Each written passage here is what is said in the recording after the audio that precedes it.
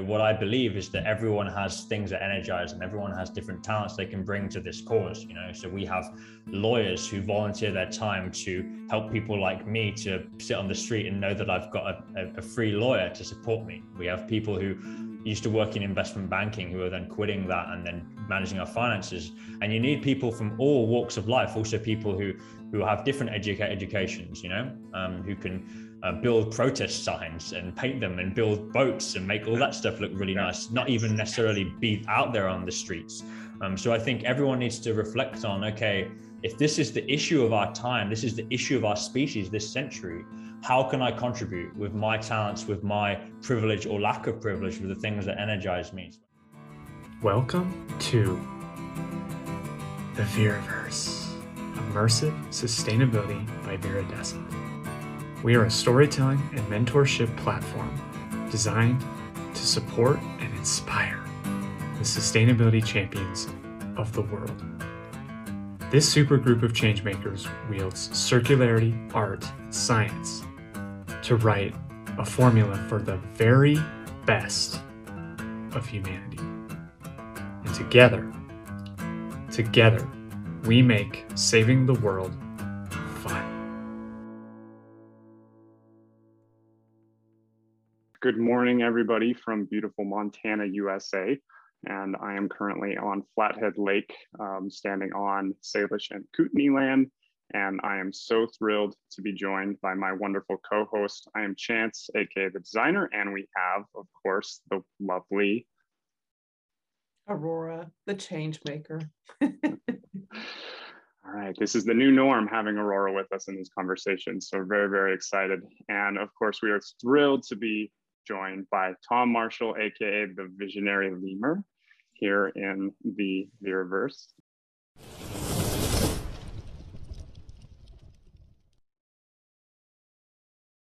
Tom believes that work should help you thrive as a human being while making the world a better place. Based on this belief, he works as a career coach and a speaker, supporting changemakers to grow their impact and thrive in life. He's also a climate activist for Extinction Rebellion, and I think we actually have some activists in the audience, so welcome. Giving talks about our climate and ecological crisis and training up other rebels to engage in civil disobedience safely and effectively. He previously worked as a strategy and innovation consultant at Deloitte while setting up a nonprofit called Extraordinary Life that makes personal development accessible for students. In 2018, he received the Rotterdam School of Management Distinguished Alumnus Award for his impact, where he completed his Master of Science in Innovation Management. The professionals who he coaches know him as a determined optimist who genuinely cares about people and has a vision for a better society, the Visionary Lemur. As a speaker at 150 plus events, his audiences and venues have ranged from young professionals at multinationals to local communities in Uganda and 5,000 students in the stadium that hosted this year's Eurovision. He lives together in Rotterdam, Netherlands, with his life partner and spends his time striving to experience the intensity of human existence. Just that alone, I love that.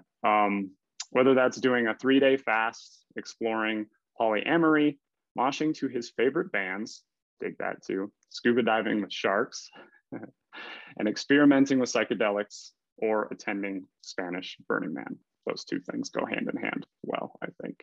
So Tom, super, super thrilled to have you here with us today. I'm gonna do a few kind of housekeeping notes, and then we're gonna dive right into the conversation.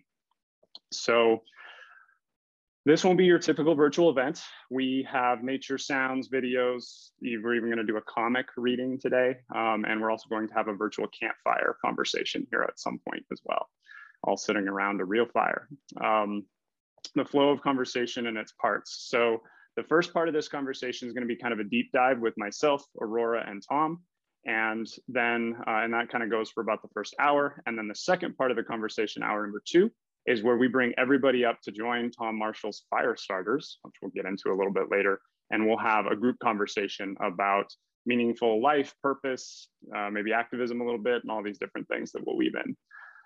Please keep an eye on the chat. Feel free to use it. You'll see the researcher, Carla here, opting questions and kind of weaving in different things. Links will come in there. Feel free to share any insights, questions that you may have, and we will weave them into the conversation. If there are any words or terms that you don't understand, please make sure to ask the researcher directly in the chat and she'll guide you. We want everybody to be able to participate in the conversation as equals. This is also a podcast recorded experience. So if you do speak, know that you're consenting to kind of being on camera or on audio. And please announce yourself as you speak. You know, hi, I'm Chance, or, you know, this is Chance, and then you talk and you go into your speech. This helps the hearing impaired and the visual impairments access this thing and have a similar experience to the rest of us. As far as etiquette goes, we encourage people to share without correcting stories or views, but we do want to have an authentic conversation. So share genuinely and know that this is a safe space. Use the emoji reactions if you want to come on stage as well. You can raise your hand. Those are found on the bottom toolbar and helps us have a more interactive and nicely flowed conversation. And again, when you share, please introduce yourself and feel free to introduce yourself with any diversity elements that you'd like. Want everybody to feel comfortable being them. All right, Aurora, would you like to take us into Tom's origin story? Absolutely. Thank you so much. For those of you who don't know me, I am Dr. Aurora Dawn Benton. I've known Chance for, gosh, about going on almost 5 years. And I'm so honored and excited to be part of this experience, the Veraverse. Thank you for allowing me to be part of the orbit or whatever it is that I'm doing floating out in your space. So very excited to finally meet the lemur. I've been seeing this alter ego for a while. Like, who's this lemur? A lemur? I can't wait to hear this story. So Tom, it's my pleasure to kick off a little bit of a get to know you chat and especially dive into your alter ego. So let's start with kind of like, how did you get to where you are? What's that trajectory that took you from wherever you started to where we find you today? Wow, big question. So my life story in a nutshell, basically. So I'm originally from the UK, hence my British accent, born in Birmingham, grew up in Worcestershire, in like a pretty white middle class background, a lot of privilege. And then I was protesting against the university's decision in the UK, the government's decision, I should say, to triple university tuition fees from £3,000 per year to £9,000 per year, which in the US, you're like, 9,000 is nothing, but UK wise. And that led me to actually leave the UK for the Netherlands to study economics, which studied there for a few years, kind of following the traditional corporate routes, graduated from business school and then started at Deloitte. And back then I was just starting there as a strategy and innovation consultant. And I felt like I kind of ticked all the conventional boxes of success, you know, with a good degree, well-paying job, wonderful girlfriend, nice apartment, that I just ticked all these boxes. And I was asked to give a speech at my graduation ceremony. And I'm standing there in front of 700 people, parents, proud graduates. And I told them what it meant to be a graduate of business school or university in general. And I told them what it meant was that you had the freedom to do the things in your life that give you meaning. The freedom to do the things in your life that give you meaning. And having said that, I realized I was an absolute hypocrite because I was not doing the things in my life that gave me meaning. But neither were any of my fellow graduates, my colleagues, friends, managers. Epiphany, as you write in the chat, yeah. And that's what led me to want to change that. That was the problem that I saw. That education had not prepared people to live meaningful lives. It had simply prepared people to contribute to a system that was only interested in economic growth and full employment. Not about pursuing purpose, not about pursuing passion, not about pursuing a meaningful, balanced life, because that's not what the system is set up to do. So I started giving workshops at university, just free of charge, voluntary, for students who would show up. And I was really excited. I made some PowerPoint slides from the different personal development books that I'd read, booked a room, promoted it to everyone, told my friends, and 3 people showed up. And it sucked, super mediocre. But over time, I grew, I learned, I did this more and more people showed up. It started being from me saying, can I give a workshop for you, to Tom, can you come and give us a workshop? The MBA program, the Rostam School of Management, heard about it, invited me to speak there. And I was like, wow, you're actually going to pay me good money to do something that I love? That's amazing.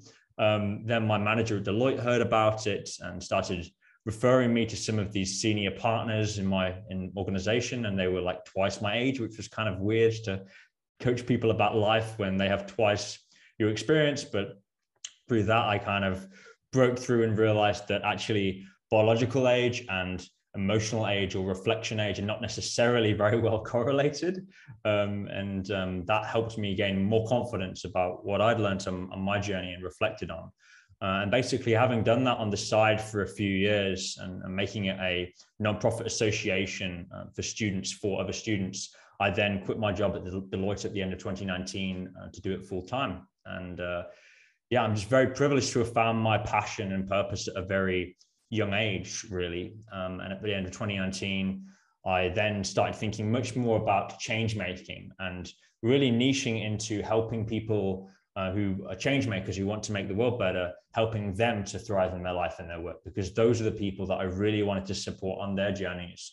And particularly in this, at the end of 2019, I went to my first talk of Extinction Rebellion here in the Netherlands, which is a environmental movement that uses civil disobedience to create change. And to cut the long story short, I had a big realization there. It was like being Neo in the Matrix, taking the red pill, realizing how bad things are with the climate, and becoming an environmental activist with Extinction Rebellion at the end of 2019, and wanting to find this harmony between my activism for the climate, but also my coaching and speaking and moderation work, and thus sort of focusing on change makers. So that is, in a nutshell, how I've got where I am. I love it. And here's what I love about your story. There are so many ways that you and I are completely polar opposites, but we're in the same space with the same heart, beating for the same reasons and trying to move the needle forward. Slightly different audiences, slightly different methodologies. One of the things that resonated about your story is I came into my journey sort of a flipped side of what you're saying. You're saying, like, in business, we've sort of left out the whole purpose thing. And what drew me into this space is actually when I was in a church environment. So, usually people use faith as sort of like, how do I create purpose for my life? So I was in this church environment trying to figure out how the purpose is. And it was all about, going and volunteering at orphanages and working with children. It's like, I don't want to work with children. I'm really good at business. Can't I serve in some way with my business acumen?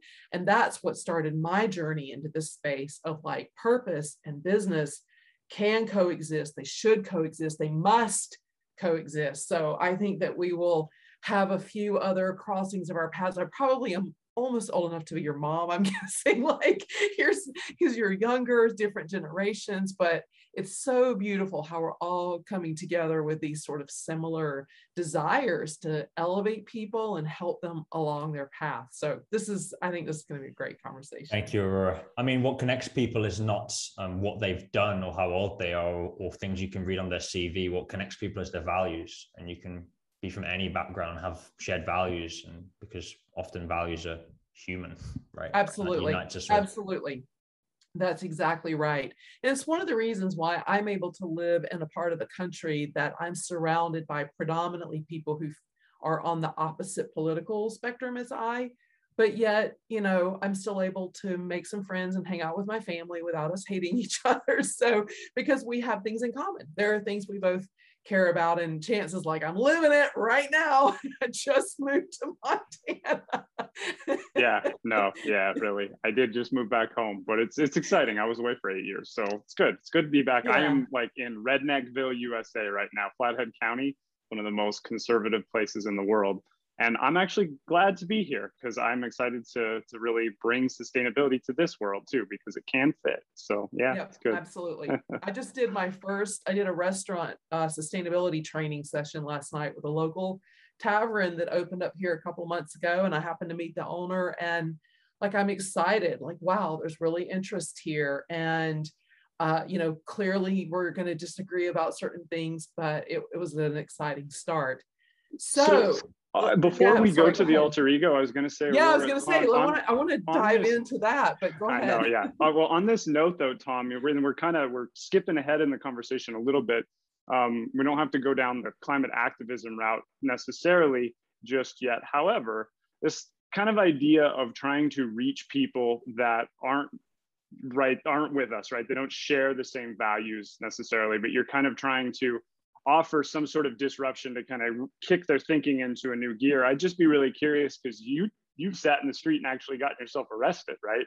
So I'd be curious what your philosophy is around trying to engage people that don't think about sustainability or change making and climate change and zero waste and equity and all these things, right? How do you do it? What is a tip maybe that you would recommend to somebody trying to reach someone that doesn't share their values? You make it relevant for them. You tap into values that they have, and you need to understand their values, listen to them. So yeah, you need to make it relevant for them. And so if they care about safety and stability, for instance, which is a classic value of the right side of the political spectrum, is you want stability, you want safety, and therefore we vote for maybe more sense of security and maybe heavier authoritarian leaders. So why is the climate crisis a threat to your safety? Well, you live in Rotterdam, which is actually below sea level here in the Netherlands. So if the sea level rises, you're going to be flooded. So let's talk about that. Have you thought about that? Yeah. Awesome. We have a sustainability beacon here in the Veraverse that is, there's nobody you can't reach with sustainability, but you have to sometimes meet them where they are, right?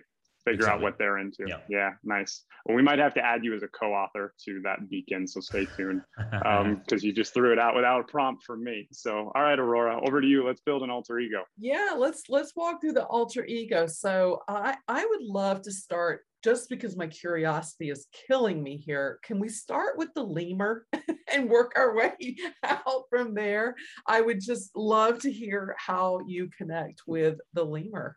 Sure. So my alter ego is a little bit different to the others, because I kind of already had one 3 years ago, before Viridescent existed and before I met you wonderful humans. So I give this workshop called Unleash Your Inner Beast. And during that, we have people reflect on their passions and their purpose. And then after that, they come up with an animal which embodies them and an adjective before that.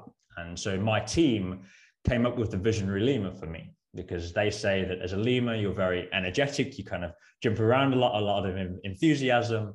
And I would never dare call myself a visionary, but they say I have a vision for the world and for the organization that I was leading and how I want things to be better. So that was kind of how they combined those two together and gave me the tagline, the visionary lemur. And I took that to Chance, and Chance was like, well, I actually quite like that. We don't need to change that. Sometimes I think it's actually easier and almost more just maybe beautiful when someone else gives you the word, right? Or the element of it, because sometimes it can feel a little bit awkward to own and name a part of yourself, right? I think that's part of this journey of helping the people that we want to help, is helping them own the part of themselves that maybe they're not willing to acknowledge or feel confident in. And so sometimes it can be so helpful when other people, even those of us who are on the stage, leading the charge, inspiring people and teaching people, even we have our moments of like, really? Is that me? I don't know. And so I think it's a really lovely humility on your part to own a word that your team gave you. I think that's actually really a lovely gift to them, right? Because you're acknowledging and accepting the way they see you, even if you're maybe a little bit like, really? That's me? Okay. So I think that's actually a really cool part of the story, in my opinion. Yeah, thank you. No, definitely, it's important to own your compliments that are given to you. And indeed, just because you're out on stage doesn't mean that you actually are self-confident. Often those are the insecure overachievers who don't have the self-confidence. So yeah, definitely good to own the compliments that are given to you, and it helps if someone else can give those to you and give you that labeling in a positive sense. Absolutely. Now, I'm guessing that your favorite nature element is fire. Or how did you guess? I mean, there's only like 6 different fire emojis on that thing, right? So what's the deal with fire? And if I understand correctly, we're going to explore that even further in the second half. So I'm excited about that, because I also love fire. A little bit of, I'm not an arsonist, but I am definitely a lover of the flame. So tell us about that. I just find it's a beautiful element. I mean, it's so free and unpredictable, and it's ever changing. And the only constant in life is change. And I think I can sit at a campfire and stare at a fire for a long time with friends, with loved ones. And there's something about fire and this primality when you sit around the fire that brings people together around this beacon, literally a beacon, and this flame and fire also within you as well, and the imagery that creates of having a fire within your heart and sort of drive and an energy. And I think that's what I have in my life. I love it. That's so beautiful. You're right. It is one of those, I think all of us, we see our nature element as sort of firing on multiple cylinders, right? Like there are a lot of multiple meetings. I don't know if you're aware of mine, but I'll do a quick, I know it's going to be small, but if you see on my image, there's a tree with a little, this is a photo that Chance rendered into my alter ego. And so you see a little sunlight, you see the tree, and the element is Cythereum, which is the sound, it's the wind blowing in leaves. And for me, it's really the wind represents change, because it's something you can't see and you're really striving for until all of a sudden, like you see the results of it. And wind can also have an impact on flame, right? You can be just watching a flame and all of a sudden it just like moves in a different way, and it's not anything you did. You blew on it, right? But it's just the wind came out of nowhere and you don't necessarily see that or know it's coming. So it's the same with, like, I used to go sailing a lot. And so you'd just be on calm waters and you'd see out ahead, like, oh, the water's changing, the wind is coming. So I think it's also similar in that it's this unpredictable thing, it's uncontrollable. And I think that's one of the great things about these alter ego components, including a nature element, because it reminds us that it brings so much beauty in life, but it's also something we have little control over. We can destroy it, but we have little control over what makes it so beautiful and so powerful. So I think the flame articulates that very nicely. Yes, definitely. Connection with nature and nature elements help you transcend your ego and see that you are a little small piece of life in this massive web, which is much more powerful than you and more important than you. So I don't know if the audience is picking up on this, but there is a little bit of a web weaving between the change maker and the visionary lemur here. And I am just enjoying every bit of it. Aurora, carry on. Awesome. Okay, so what is your sustainability beacon? So I have 2. I mean, a beacon, the way that I define it is something that is a calling, possibly, that you go towards, that you live by, a philosophy of sorts. So I'm going to name 2, and these are quotes that I often use in my workshops and talks that I give. And the first one is a quote from Václav Havel, who is the former president of Czechoslovakia. And he says, "Hope is not the same thing as optimism. It is not the conviction that something will turn out well, but hope is the certainty that something makes sense, regardless of how it turns out." And I really am very inspired by that when I think about climate activism, because there's only so much I can do as an individual, and maybe the planet is already screwed, to be polite. And maybe we won't stop reaching 2 degrees, 3 degrees, 4 degrees even. But everything that we do makes sense to do it. And the fact that I'm doing it will reduce the load on my conscience when I have to explain to my grandchildren why the world is the way it is. And just because you don't know exactly how it's going to go doesn't mean that you can't do your best, because it's the right thing to do. So that's Václav Havel. Margaret Mead is an anthropologist, and she has a quote that I love, which is, "Never doubt that a small group of thoughtful, committed citizens can change the world. In fact, it's the only thing that ever has." And for me, again, that's about when you come together as a community, you can be very powerful and very influential. On your own, you can be very alone, very afraid, very powerless. But when you come together, you can create something special from the synergy of your drives, of your passions. You can create something beautiful, something impactful, something meaningful. And that's what Margaret Mead is saying there. And when you look at the history of struggles, of citizens uprising, of all these different groups, it's always been people coming together and saying, we've had enough of this, we're going to change this. And they do. They set the wheel going, they set momentum, which then involves the rest of society.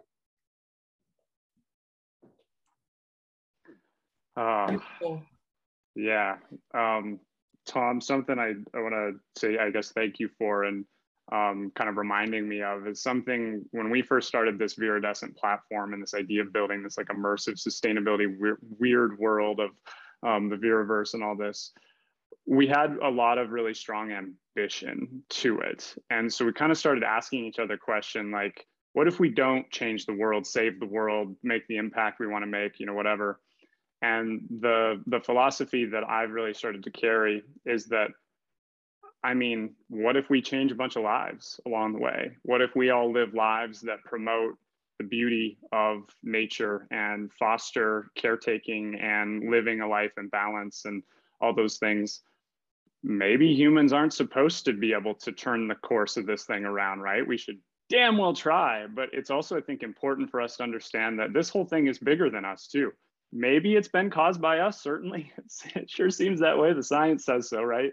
But at the same time, it's still a system so much larger than us. And there's a long way to go on this human ride still. We got a long way and a lot of time still to figure some parts of this out. But maybe it's not so much about fixing as it is about just continuing to be resilient and better and improve and grow and mature and evolve and all those good things. So thank you for that. I really like your philosophy around this.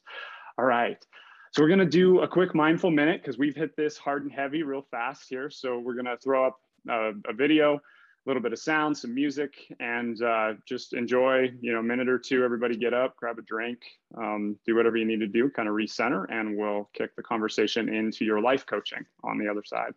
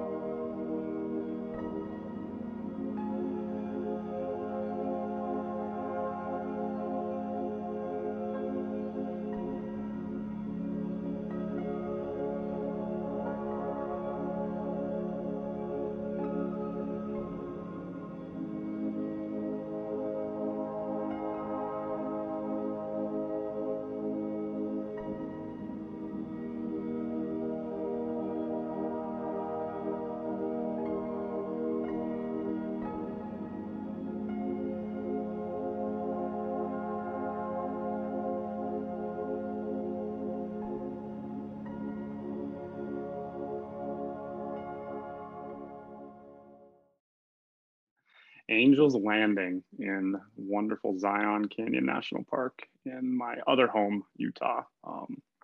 It's a beautiful place and kind of a crazy hike.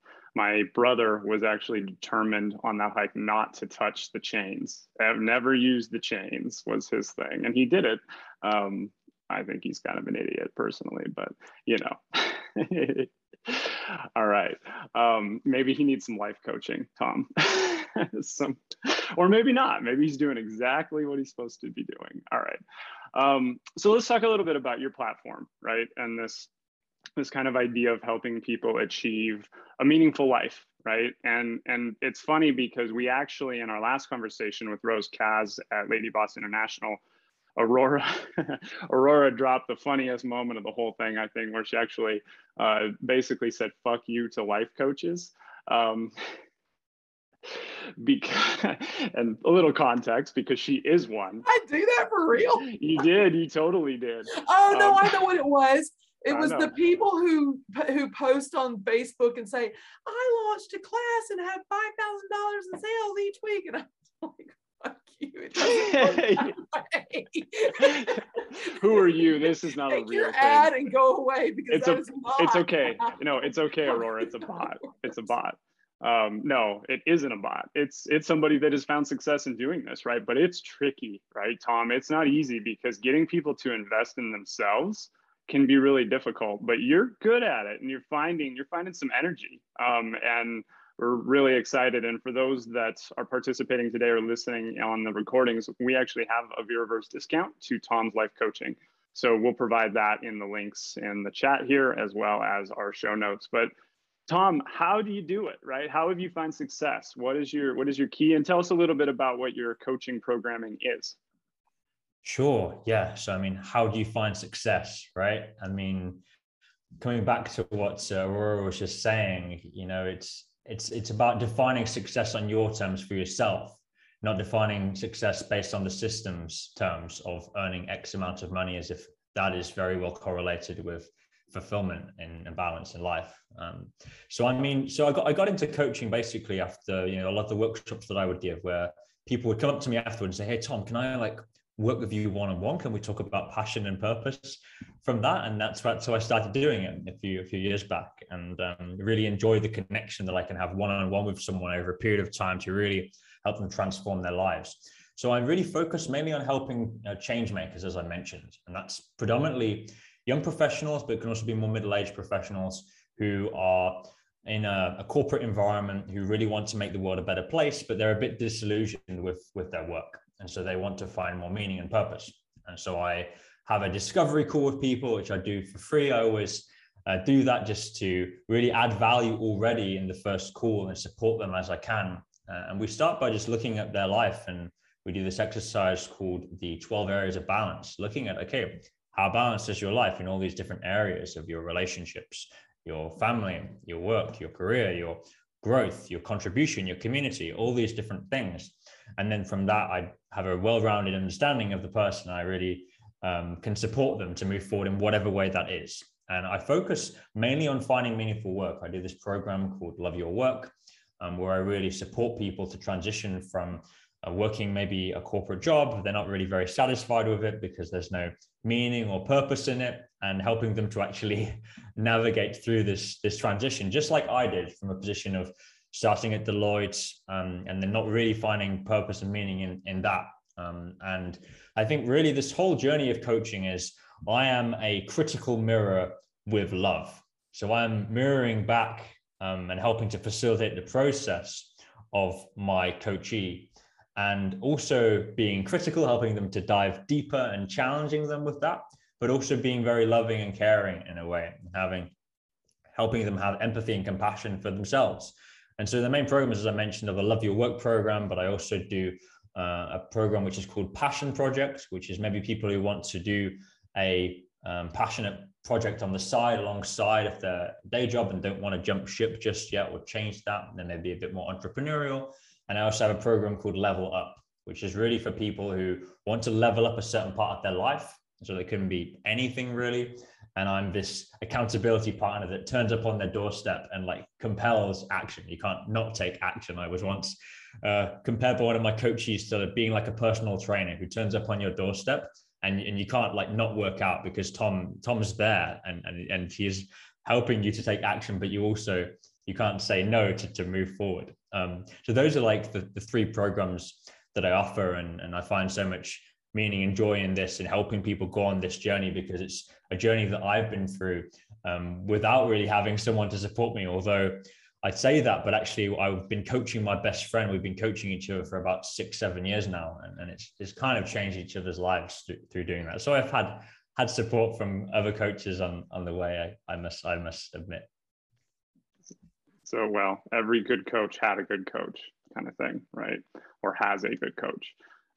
So Tom, I'm actually going to hold myself accountable right now here, live on the spot. So I'll explain what this is in a minute.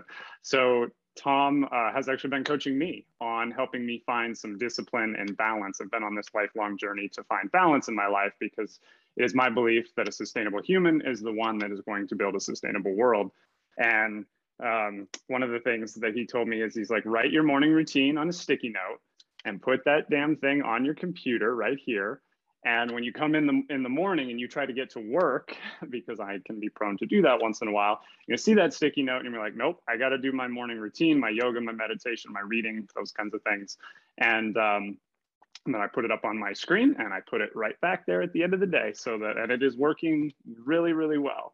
I won't give you all the credit. Being in Montana just feels good. So I'm going to take a little bit of ownership too. But and the other thing that I want to offer in my experience with Tom's coaching, but I think that this can really speak to the importance of coaching. And I'd be kind of curious your response to this a little bit, Aurora, too. But for whatever reason, there's something about like, well, I could never pay somebody to coach me, right? I don't have the money, it's not something it's like, what is more worth investing than you, right? Than you. Like you got to be the best you. And there's something about a coach that offers sometimes a mentor, sometimes tough love, sometimes structure, sometimes just a little bit of encouragement. And Tom and I were actually going through some stuff on Sunday, the day I was actually moving to Montana, and I was drawing something for him on a whiteboard behind me. And I was off to a really good start. And then I stopped and I kind of was looking at it. And he said something to me. He said, trust yourself, Chance. Trust yourself. What's the first thing that comes to mind? And then I just flowed through the whole thing the rest of the way. And it's going to be one of the most meaningful things I've ever created. It's a gift for my wife, actually. And that has helped me in my life. And it feeds into the work and inspires me and all that. But a coach can be really healthy for you and really valuable and make you better at whatever it is you're trying to do. And for sustainability champions and change makers, game changer. So Tom, here live on the spot, I just want to say thank you. And I can't wait to continue to learn from you as we go. So I don't know. Yeah, thank you. Aurora, I don't know. Do you have anything to add kind of as somebody who's coached? I think maybe the question we could pose here is, like one big piece of advice that Tom would offer to life coaches, to the entrepreneurs that are building a platform. But I'd be curious kind of your perspective, Aurora, if you want to kind of guide us into that question for Tom to respond to. Yeah, so first of all, I'm also a huge advocate of coaches. I've worked with a few at different spots in my career who were game changers and just getting me to that next level. And I've also done therapy, so it's like therapy, but there's a little bit of a difference, right? It's sort of clinically and sort of the approach to it, but still all about digging in, looking, a little bit of navel gazing, but sometimes you have to do that to really understand yourself, how you got to where you are, what you need to do next. And there are a number of ways you can do that. Working with someone one-on-one is a great way to do it. The coaching that I do tends to be not so much about like sort of personal development, but it's more about the professional's development. Like I work with entrepreneurs to help them with like pitch development and stuff like that. But my focus is very much on how they manage their teams and how they interact with their teams and delegate to their teams and become the leader that they need to become, and really building confidence in them as business owners, business people, business leaders. And more recently, the coaching is more in line with like, okay, go through my coursework and I'm going to coach you so that you have the confidence to actually implement it. And again, I think it's a different sort of tone and tenor than what Tom is doing, but there's needs for all of it, right? Like I would say to any people that I'm coaching on like this professional level, I'd say like, you also need a Tom in your life. Like you need different people. It's just like, if you have a car and that car has a problem, you may need to take it to multiple different kinds of people, right? Like you may like, oh, I want a new paint job, so I'm going to take it to this person over here. Oh, the brakes are old, I'm going to take it to this person over here. We are the same way. We are multi-dimensional people, and we may need somebody who can help us with our exercise routine, someone who can help us with a spiritual journey, someone who can help us with leadership development. And those are different people. And 1000%, I know I hate sometimes when people say that because it's ridiculous, but I'm going to be ridiculous about this. 1000%, it is worth the investment. If you have any amount of money that you can spend on that and invest in yourself, it is worth the investment to work with people that can help you. So Tom, yes, I'd love to throw this back over to you.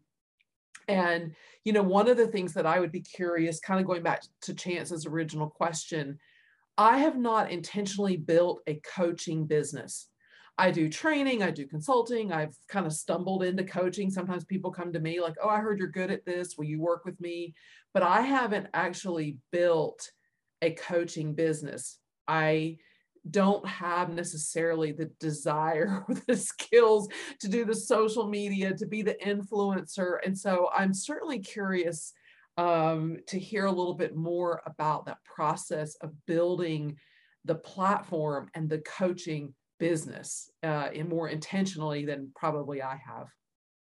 Sure. Yeah. I mean, firstly, so I also never intended to get into coaching, right? As I mentioned, it was people coming up to me after the workshops and the speaking that I do saying, oh, Tom, can I work with you one-on-one? So I think what that shows, I think, is that coaching, what it comes down to is human connection, right? And it's about having a passion for that. And I think if you want to be a coach, that's what you've really got to love, is just digging deeper in with people and connecting with people. And I think, in the world that we live in today, there's a very big focus on social media and building awareness and needing to be on Instagram, TikTok, LinkedIn, Facebook, and just pushing out content all the time.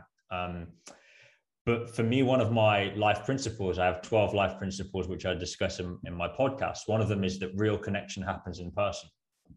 And I was questioning that after the pandemic and thinking, oh, but I am having great connection. I've met Chance during the pandemic and having incredible connection virtually. So does it always happen in person? But having now getting back to doing live events again in person, I'm like, yeah, okay, real connection in person is really where it's at. So all that to say, that long preamble, is you have to enjoy that connection. And actually social media, for me, it doesn't feel like an exciting thing to do, to be a content creator. And I recently, after sort of trying to push myself for months to be this creator who's going to share daily on LinkedIn, who's going to build up an Instagram presence, who's going to do this, realize that is not how I want to spend my time. I don't want to be a content creator. And if it means that I get less coaching clients or less work because I'm spending less time on social media, then I'm going to do that. And I'm focused now on really just delivering at a 10 for my clients, putting my effort into preparing for the events, preparing for the sessions that I do, and skilling up, so that then I will be referred through word of mouth. And that's the biggest way of marketing of coaching is word of mouth. And if you do a great job for someone, if you change someone's life, then they're going to share what you do. And that's more powerful than you pushing out content daily on social media. And as Chance mentions in the chat, working with incredible platforms like Viridescent, who content is what they do and what they love, is a fantastic thing to do. And I really appreciate the elevation that Viridescent is doing. And this is very meta because, of course, this is a show on your platform right now. So that would be, I think, my advice for coaching and actually building the organization and the marketing of that. And that really, Aurora, right, it leans into a sustainability element here, is it's a localized energy kind of build a movement, right? Is, you know, if you're trying to do it in person a lot of the time, especially Tom, right? Like in the word of the mouth thing, you can do that virtually too, right? But I love that it's rooted in kind of a localized sort of vibe and development that can really maximize that feeling of being together with somebody in person. But I think that, you know, Tom, certainly our experience is that we can show that it can be done virtually as well, right? And especially in coaching, that is an opportunity for scale and all those good things too. But it's also a reason to meet people, to go to events and meet the people that you've coached virtually and all kinds of fun things, right? So there's goodness, but it's all rooted in this like localized. Yeah, Tom, go ahead. Yeah, one thing I would say is to caveat this real connection happens in person. It's more like real connection happens like in a live conversation with video, right? So I coach people online, but I think what you see with most content that coaches are creating is it's a loudspeaker. It's not a two-way interaction, or it's written text on a screen or an image which someone's scrolling through. It's not a interaction. It's not really a conversation. So I think I would caveat that by saying there are great ways of digitally connecting as we're doing right now. I would love to ask a question that, Tom, I don't know if you've done any of this. I'm just doing my first experience now where I'm doing sort of a group coaching. And again, it's not about change your life. It's about, here's a course on procurement, sustainable procurement. So it's walking a group of people through, hey, have you thought about how you purchase paper? Have you thought about but it's also who are you going to talk to in your organization, et cetera. So I thought about this group coaching way to do it because I thought, well, it lowers the cost, right? It's 1 hour of my time, or 90 minutes actually for each session of my time. But if each person's paying a smaller amount, then, you know, and I find that there's some really great elements to that, right? Where people can kind of, you know, learn from each other. And I learn like, oh my God, I never even thought about that situation. But I also find that it makes it so difficult for me to really coach. It's a great discussion group, but I can't dig into each one of their situations the way I'd like to. So I'm just curious what you think about a group dynamic and group coaching. Have you done any of that? And what do you like about it? And what would you do differently? Yeah, I mean, group coaching is in a way what you can do in workshop formats of sorts, which I've done in multiple ways. And of course, we have the community, the fire starters, which I think we're going to go into in a bit. But I think the advantage of group coaching, indeed, it's a bit more scalable than one-on-one. And I think you unite people who have shared problems, shared challenges, and just through having them each share their challenges and be vulnerable, it really legitimizes the feelings that they have and the problems that they have. And they're like, oh, wow, okay, everyone else also has these issues and this is normal. And it helps them to accept themselves and accept the situation that they're in. And to normalize that, which I think is one of the first important steps of that awareness, and then accepting where you are so that you can move forward. So I think that's one of the biggest benefits there. And often you learn from each other from that with what you share, and there's different strategies to address a shared problem, and you can learn from each other's strategies, and also pair up and take action together, having accountability partnerships, which I often do in my workshops, where people will then check in later. And so I'm facilitating other people to support each other on their journey. And that's a way of scaling your impact as a coach or facilitator. Thank you. That's helpful. Yeah. So Aurora, I think it's time to kind of pivot into a little bit of climate activism conversation. Before we do that, just a couple of little threads to kind of tie up here. So earlier we built Tom an alter ego character. We do offer that for anybody and everybody. That is one of our kind of ways of coaching. And what we're doing there is helping people meet and try to find the very best of themselves. And soon we'll be turning that into immersive workshops where the alter egos come together and they work on something together as a collective to learn how to map business or sustainability to a business strategy, or how to think in circular economics and innovation and things like that. So stay tuned to that. Carlos put some links in the chat and you can get access. If you want a character, there's a portal to sign up for one. as well as if you would like to participate in these workshops that we are launching in January of 2022, which is very, very soon, sign up for our email experience. And that will also get you access to Tom's discount code and all that good stuff too. So some good things. Okay, now that the silly housekeeping nonsense is out of the way, let's talk climate activism. And this will kind of start our journey towards the fire starters and a group conversation here on the second part. But let's do just a quick deep dive with you, Tom, on your approach about climate activism. And you talked a little bit about it in your origin story, but maybe tell us a little bit about what that inspires you to do, how you do it, what your philosophy is. I know that like Extinction Rebellion's kind of 10, I don't know what they call them, those 10 principles that they have. I love their mindset on this idea of civil disobedience. So tell us about that too. Sure. So this week is COP26, right? 26. We've had 26 of these conferences where countries come together. The first one, I believe, was 1990, something like that. And global CO2 emissions are still rising. In fact, we've polluted more since the first COP than before that. And we've done that knowingly, right? So 30 years of inaction because global CO2 is still rising, despite all the pledges you might see, despite all the supposed good news of recycling, all these kind of things, global CO2 is still rising. So basically, all COP is a symptom of a failed system. And we've tried for 30 years to have discussions, have talks, we've done marches, we've done petitions, and it's failed, sadly. And I can show you one graph which shows that with the global CO2 going up, COP conferences going like that. So what do you do? What do you do when your method has completely failed? Or you need to break the law.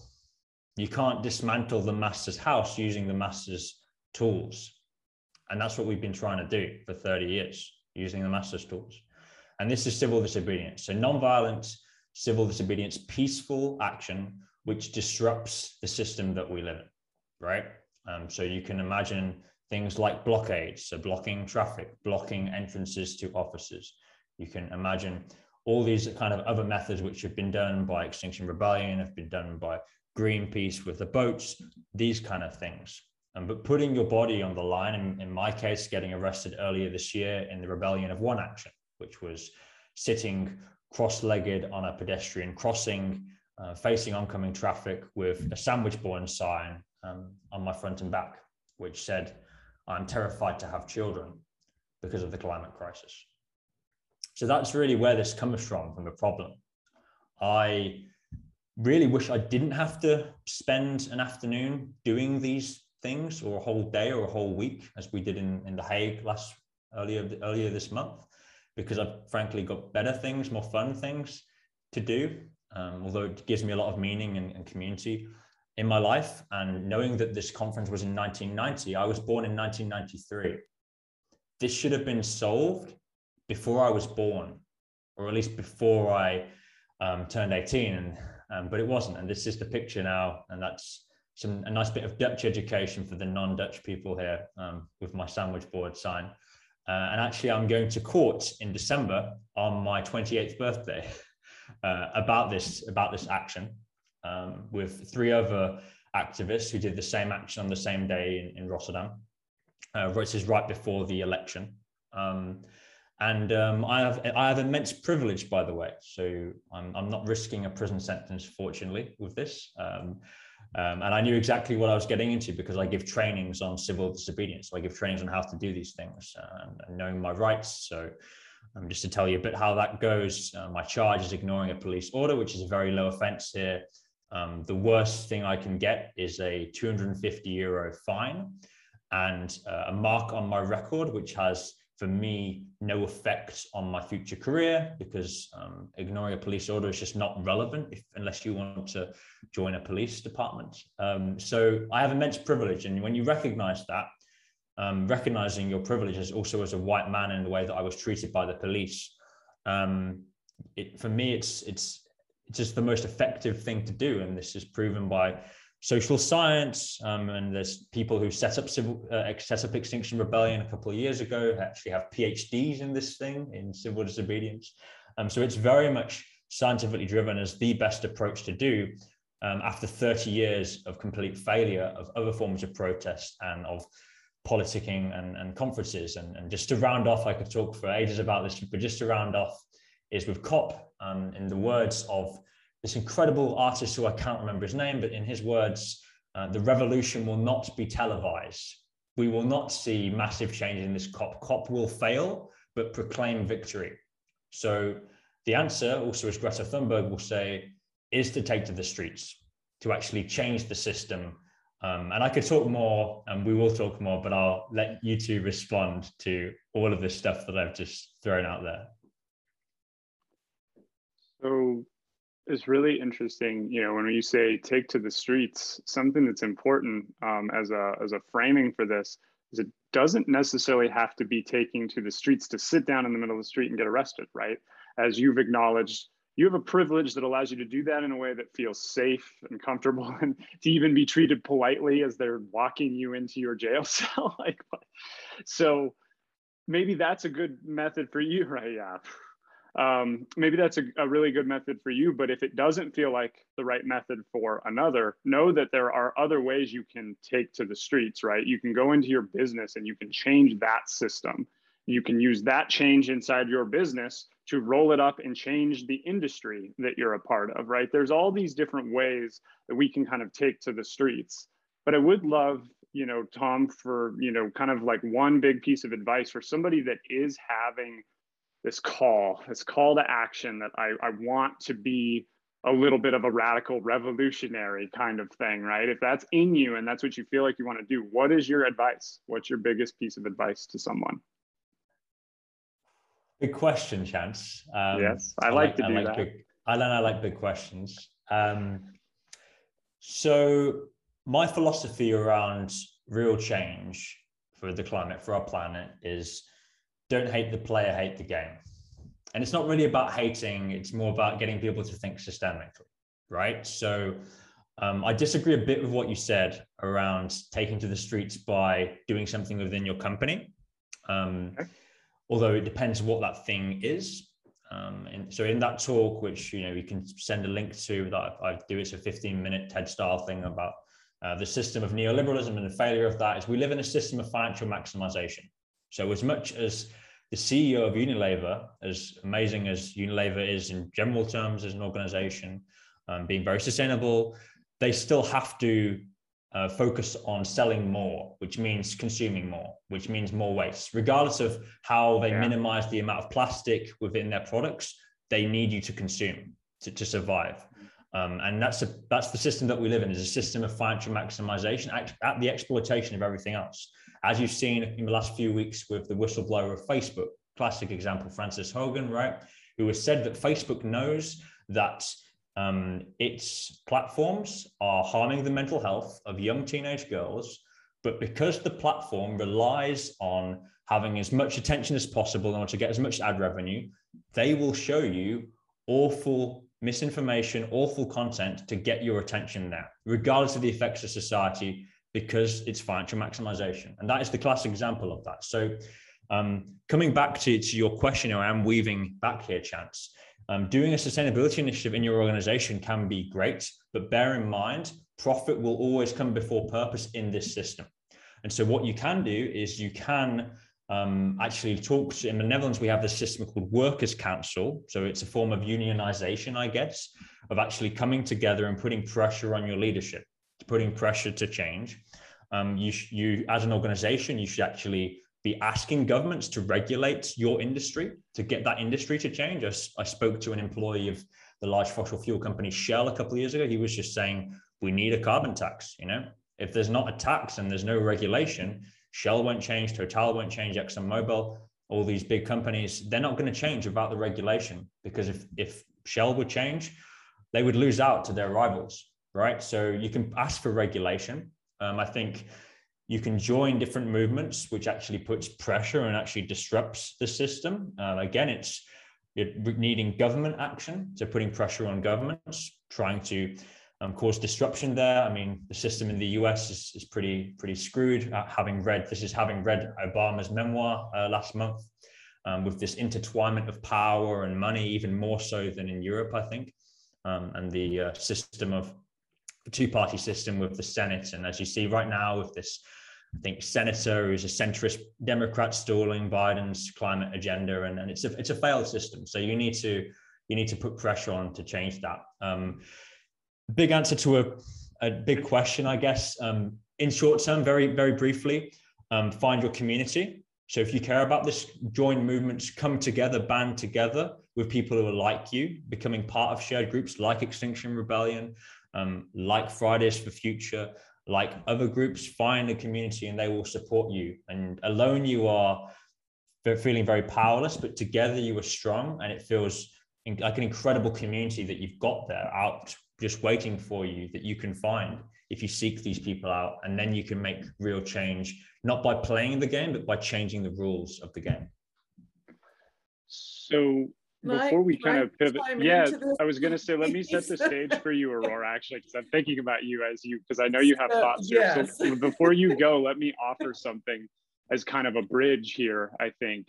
I think there's a sustainability lesson here for sustainability people specifically, and for business people specifically too, in that there's a lot of things required to changing the system, but ultimately it is all about changing the system. But how we play our roles and our parts, and how we are the actresses, and everyone else in this thing, can be a bit dynamic as we go. And I think what it is, the responsibility of sustainably minded business professionals, entrepreneurs that are doing these things to affect change, is to help support causes like what Tom is doing in Extinction Rebellion and across a lot of other spaces, and know that that is a part that you can play at times too. And you can do it inside your system.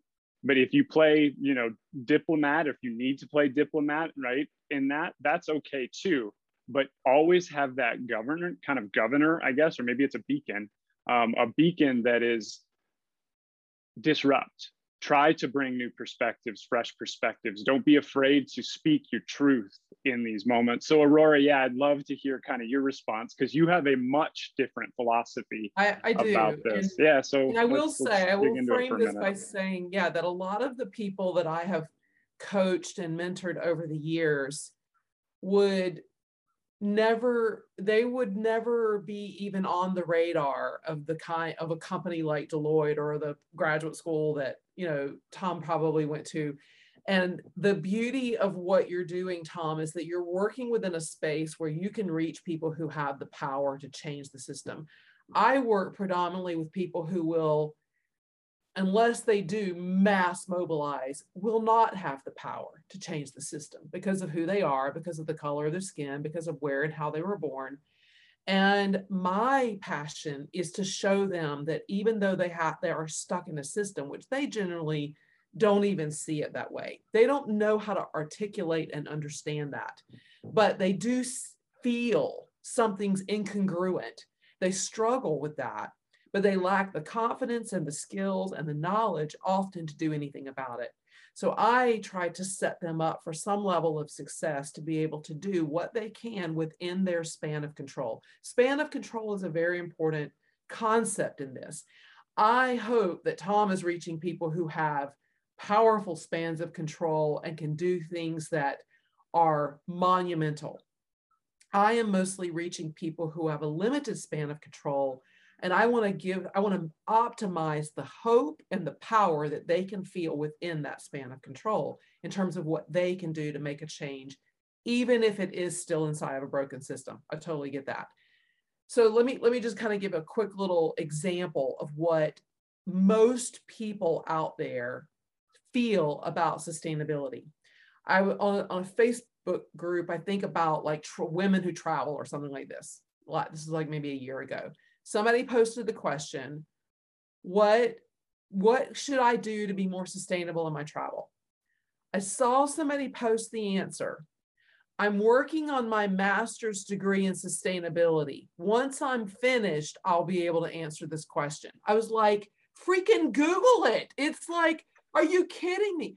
So most people out there, when I talk to them about sustainability, it is presented, unfortunately, we have done this to ourselves because the sustainability elite, the professionals, the directors, the VPs, the people who do sustainability have been very much like, it's my territory, right? We fought so long and hard to get in these jobs that we're afraid to open our arms and share the work and share the glory and all of that. So there tends to be this feeling inside of organizations that sustainability is this thing, I don't have permission to touch that. I'm not allowed to do that. And I come along to say that's bullshit. If your job is to buy staplers, then buy this stapler instead of that stapler. Buy the one that's got recycled content. Buy the one that comes from a social enterprise or whatever, right? So it's really about, I think, both and. This is not an either or, just because I come from a very different place. This is a both and. If we don't have talented people who can change laws and sit in streets, and if you don't have people like me who are training dishwashers and front desk agents at hotels, we're not gonna, this isn't gonna happen. We have it's a bridge. Squeeze from both ends. Yeah. It's a bridge between the two, right? Tom, I'd be curious kind of your response to this. Anything you want to say to kind of wrap up this piece? Yeah. I mean, as we protect the status quo here, break it, take that hammer and smash through it, my friend. Let's go. I'm an evangelist, right? And my girlfriend said to me recently, said, Tom, if you'd grown up somewhere else, you would have been like an evangelist for a church somewhere. You know, like I'm very passionate about what I do, and sometimes my pitfall is being a bit self-righteous about my approach. And I think one thing I didn't mention clearly enough is, you know, what I believe is that everyone has things that energize them. Everyone has different talents they can bring to this cause. You know, so we have lawyers who volunteer their time to help people like me to sit on the street and know that I've got a free lawyer to support me. We have people who used to work in investment banking who are then quitting that and then managing our finances. And you need people from all walks of life, also people who have different educations, you know, who can build protest signs and paint them and build boats and make all that stuff look really nice, not even necessarily be out there on the streets. So I think everyone needs to reflect on, okay, if this is the issue of our time, this is the issue of our species this century, how can I contribute with my talents, with my privilege or lack of privilege, with the things that energize me? So I think there are definitely multiple approaches, and we need all of them. We need all the help we can get. Key thing though is disruption, or at least supporting someone else to disrupt that, to actually change that game. Well said. That's a really great way to kind of wrap up this piece, I think. And for anybody out there, carry Tom's disruption, right? Carry it with you. Be radical a little bit in whatever circle of influence you have, and be thoughtful, and, you know, do it the way that feels good. But if it's like, if the system is telling you like, no, we can't buy that stapler, be like, yes, we can. Like, help me fix this. Yes, we can. We could buy the damn stapler. Like, come on, right? Like, all right. I like. We will change the world through better stapler purchases. Yes. Yes. All right. Starts with staplers. Hashtag. Well, it seems like a pretty. Maybe we should talk to Staples about sponsorship here. I'm kidding. All right. Sorry, my dark humor comes out once in a while. Okay. Well, maybe not. I don't know. Anyway, good time to maybe light a fire here as we go. So we're going to take a mindful minute or two here, take a break for a second, and actually go back on Angel's Landing so you can see the view from the top of this epic cliff we're standing on. And then Tom and I are going to perform a couple of pages of his first comic in the Veraverse. So we'll see you in just a couple of minutes.